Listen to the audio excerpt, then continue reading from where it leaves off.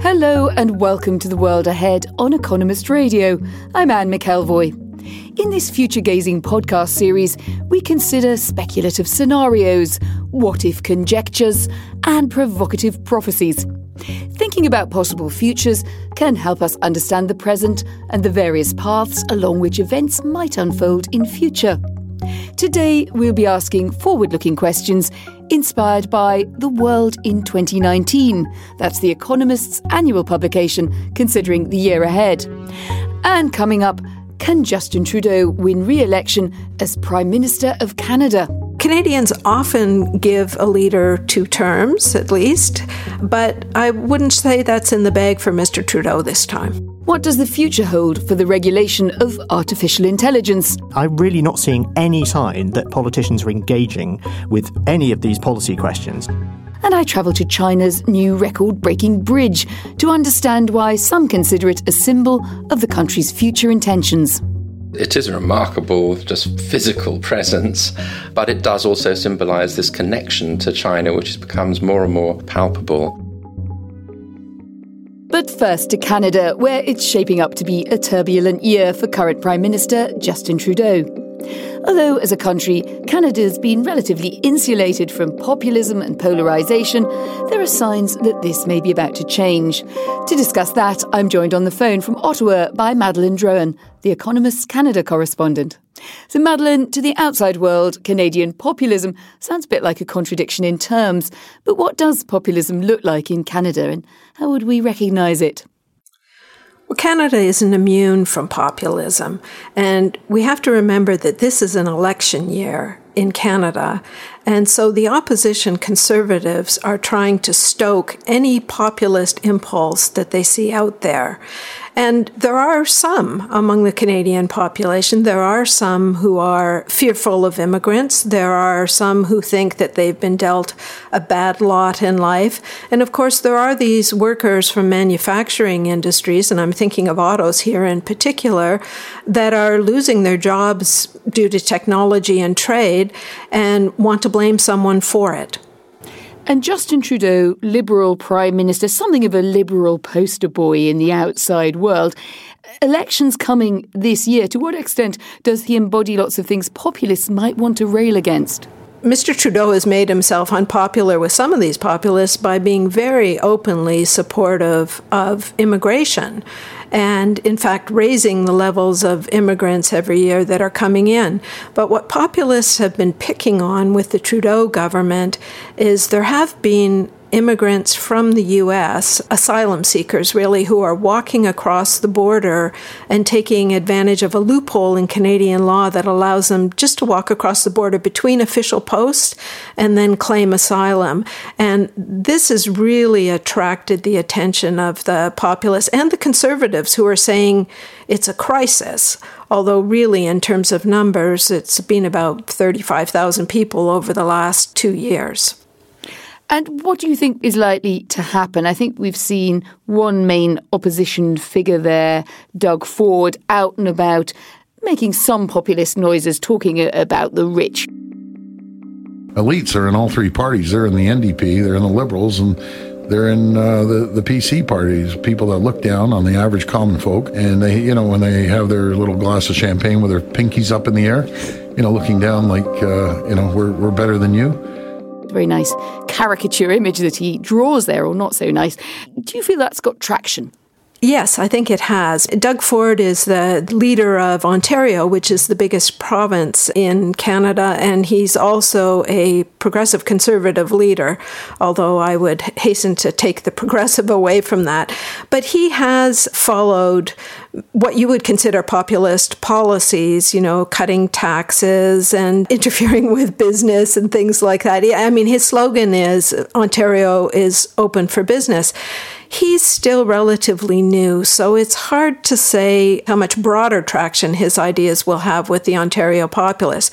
But they certainly have elected him, and that shows that there is support for that sort of politician in Canada. And if we move over to French-speaking Canada, Quebec, often very eventful politically in recent Canadian history. Does it feel different in the English and French-speaking parts of the country? I'm just interested in that. Yes, in Quebec, they elected the Coalition for the Future of Quebec, which was a right-leaning group after many, many years of Liberal rule there. Quebec is a province on its own, not only because it's French-speaking, but they do support more government involvement in the economy. But there the issue was immigration. Those 35,000 asylum seekers I spoke about earlier, most of them are actually walking across the border in Quebec. So that has made that particular immigration a more sensitive issue in Quebec. And Mr. Legault, who is the leader of Quebec, the second most populous province in Canada, he made immigration an issue in his election campaign. He wasn't going to end it, but he was going to reduce it. And that's fairly unusual for Canada. And we often see leaders under pressure from populist forces kind of aping a bit of populism light themselves. Justin Trudeau, very media-aware, quite savvy politician. Is he moving at all in that direction, or is he staying true to those credentials that he earned as one of the great favourites of the Liberal internationalist movement when he took office? I would say Trudeau hasn't changed his policies, but he may have changed his rhetoric slightly. He talks a great deal about helping the middle class and those working hard to join it. So what in populist speak would be every man or the people. And it's interesting, he just had a cabinet shuffle where he appointed a new minister to a new portfolio we hadn't heard about, which was rural economic development. And that's a sure sign that he sees there's a weakness in rural areas, something that the populists and the conservatives, which are sometimes the same thing, could exploit. So this shows that he's aware of the issues and is trying to address them ahead of the election. And the election coming in October, are you placing your bets? Does Mr. Trudeau walk away with the prize? No, surprisingly not. The polls show that it's too close to call, and I would have to say that it really is too close to call.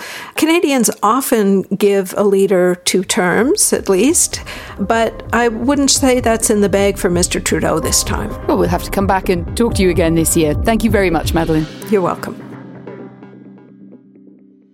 Coming up next, I'm joined by Tom Standage to discuss whether 2019 could be the year regulators rein in artificial intelligence.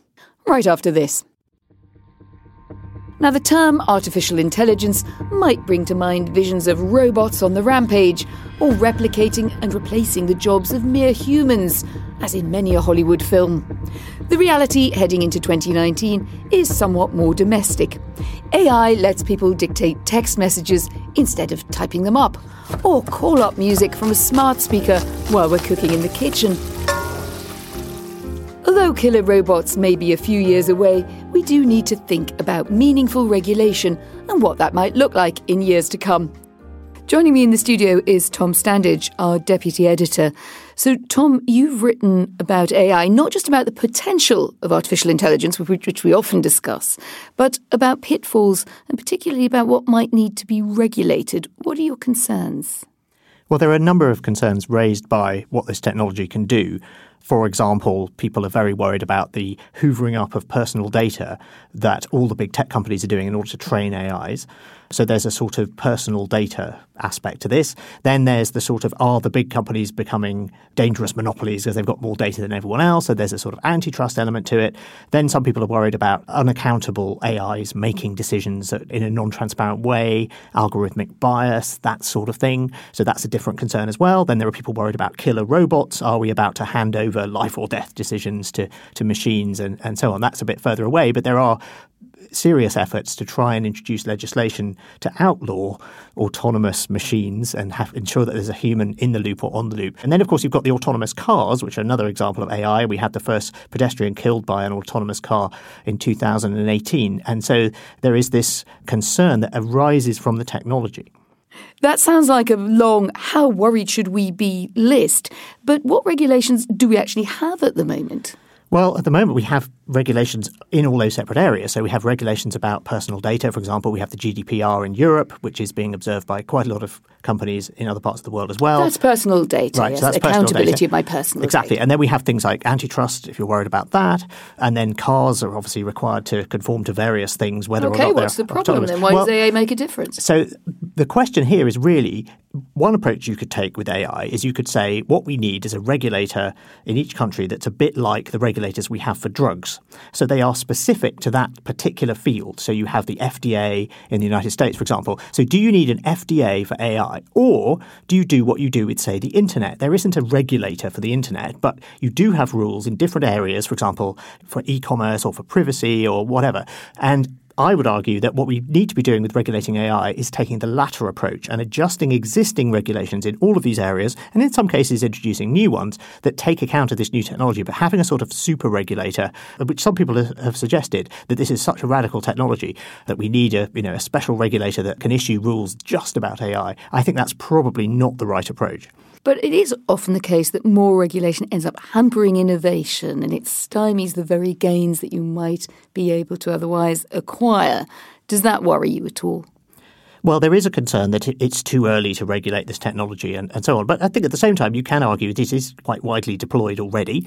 And so I think to the extent that it's employed, it's important that there aren't breaches of existing rules in areas like privacy or in areas like discrimination. If you've got algorithms making choices about who gets hired, there's already laws on the books about that. And you don't really need to change them in order to deal with this. You just need to be aware of the possibility that if companies are using algorithms to decide who to interview, that there is a risk that they might be unwittingly discriminating. And so that is a real issue, but I'm not sure you need a new law there. But AI uses current data, extrapolates from it, but uses data that we already have. Doesn't it therefore mimic our biases? And don't we need to be perhaps more watchful about that? That's exactly the problem that happened. So Amazon developed a machine learning system that you could feed resumes into, and it would decide who was worth interviewing in the first round.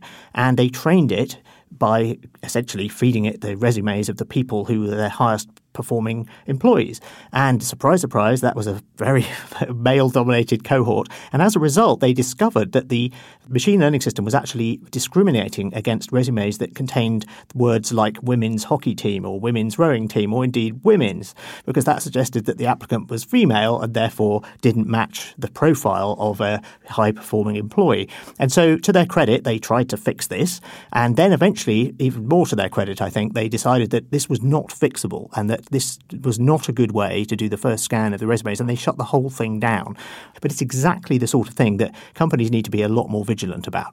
And if I were to put you in charge of being the grand Panjandrum artificial intelligence regulator, what would be the sector that you would give most attention to? To ask the old worried question, what does make you most worried about all this? Well, I think there is an area, autonomous cars, I think, do need regulation. It's not because of AI, it's because they're cars. And at the moment in America, the default is you're allowed to do something unless there's a law that you can't. In the rest of the world, you're generally not allowed to put autonomous cars on the road unless you've got permission to do it. So it's a very different situation. And this is why nearly all testing of autonomous cars is happening in America. And I think we probably do need, and the industry would benefit from, a bit more regulation in this area, a bit more clarity about what they should be doing, what data they should be reporting to the authorities. Do they need black boxes on the cars? Do they need to have some kind of driving test? I mean, Singapore has a driving test for autonomous cars just to sort of give them a basic check to see how they perform. So I think that's an area where, weirdly, actually, despite what you might think, which is that companies don't want regulation, that's an area where they probably want a bit more, in an area where people are concerned about the implications of handing over something to machine intelligences that humans used to handle. And this is clearly something that is happening now, but is likely to expand, and that the problems or challenges are going to get much bigger as we look forward. What should we be looking to do that we're not doing now? One of the big fears people have about AI and automation is that, the robots are going to take all the jobs and we're all going to be out of work.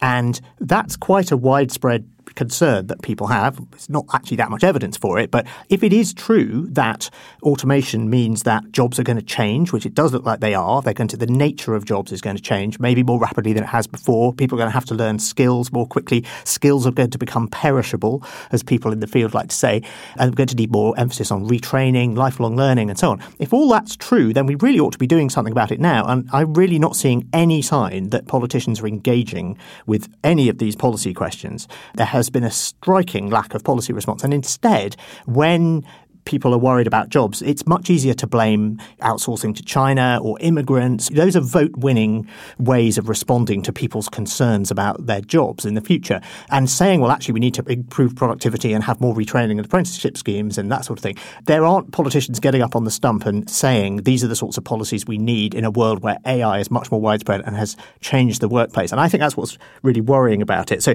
that's the area where I think policymakers need not regulation, but they need to actually start developing policy.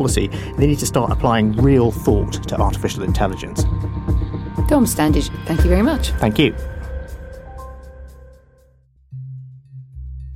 And finally, in autumn of last year, Chinese President Xi Jinping officially opened the world's longest sea-crossing bridge 9 years after construction began. But why was it built, and why is it seen by some as a symbol of China's intentions for the future? I travelled to Hong Kong and crossed the bridge to find out for myself. I'm halfway across the world's longest sea-crossing bridge. It links Hong Kong to Zhuhai in mainland China and the former Portuguese colony of Macau. At 55 kilometres long, it's about 20 times as long as the Golden Gate Bridge in San Francisco. The intention is to enhance economic integration between Hong Kong and the Pearl River Delta. But there's also a political symbolism. It links Hong Kong firmly in a grandiose project to mainland China, and it's intended to signal a closening of ties between the two. I set off with Xu Zhihe, who reports on the bridge for the China Daily newspaper, to take a closer look. What do you think the purpose of this is in economic terms? So basically, Hong Kong is as we know, is an international financial and trade hub, and it relies on markets to expand the economy. So the bridge will help Hong Kong to further attract more trading, more travelers, and try to build an economic engine for Hong Kong, like the San Francisco Bay Area, like the Tokyo Bay Area. So a new economic engine for the world's second largest economy. One person who's witnessed the change taking place in Hong Kong is The Economist's executive and diplomatic editor, Daniel Franklin. He's also editor of The World in 2019. Busy man, so perhaps there's no one better to speak to about the relationship between China and Hong Kong and what the bridge really represents. Daniel, we've come to Hong Kong. I should say we've come back to Hong Kong. We've been a couple of times looking into the world ahead from the perspective of Asia. You've been coming a lot longer than I have. Take us back to when you first came to Hong Kong and what you saw then. Well, I suppose I first came before the handover, when it was still a British colony, and always been excited by Hong Kong. But the great question at the time was how much would Hong Kong change under the one country, two systems dispensation. And it's been slow, and it's been interesting to see what has and what hasn't changed. So you've been coming since before 1997, and as I dimly remember the big arguments then, it's about whether this whole idea of one country, two systems that was promised in the handover was sustainable. What have you seen over the years that gives us an impression of what worked out? I think for a long time it seemed it was sustainable. Hong Kong didn't change fundamentally. Of course, there were the normal developments of a city. It got a new airport. That actually helped the sense of being incredibly open to the world, spanking new, great building. Now I think there is a sense of greater concern, and that's crept in recent years. It's crept in over a number of issues over many years, but especially recently, that perhaps we're edging towards one country, one and a half systems, that the distinctiveness of Hong Kong is being somewhat eroded. It's interesting that you talk about that desire was to kind of perhaps force a coming together of China and Hong Kong. And the bridge that I've just travelled over today, the Great Bridge and Tunnel Project, linking Hong Kong to the mainland, is a sort of grandiose expression of that, isn't it? I mean, we're both fascinated by it. It is a thing of beauty in terms of engineering, but it is there to send a very strong message. Well, it is a remarkable, just physical presence, and it connects Hong Kong to this extraordinary area of the Pearl River Delta, which is a vast economic zone, which in its own right is a considerable force in the world. But it does also symbolise this connection to China, which becomes more and more palpable. So I think the hope among many people, back at the time of the handover, for example, was that the Hong Kong model would transfer to China. China would become freer, more democratic, taking on more of the rule of law. In fact, what seems to be happening slowly is the other way round, that China, mainland China, is imposing itself on Hong Kong and insisting that things be done its way. And if that continues, and there's still a long way to go, Hong Kong is still a very different place, very distinctive. But if it continues, you have to wonder, what is the point of Hong Kong? What makes it different? I've just come back into Hong Kong from the mainland, from Zhuhai, and what my takeaway impression is, apart from the sheer grandeur of the project and how lovely it looks when you're halfway across this extraordinary length of bridge, is there are not that many other people using it. There's certainly some day trippers coming from the Chinese side into Hong Kong, probably to shop, but it's all very tightly controlled. For every one car that comes into Hong Kong, 10 have to go the other way. That's the formal agreement. Is that really going to happen? Is it going to link these two places in a bustling way, both economically and with all the political symbolism? We'll see. And that's all for this edition of The World Ahead. You can find out more about these stories at economist.com. And if you enjoy our journalism, why not consider taking out a subscription to The Economist? You can go to economist.com/radio offer, 12 issues for $12 or £12. Great value. I'm Anne McElvoy, and in London, this is The Economist.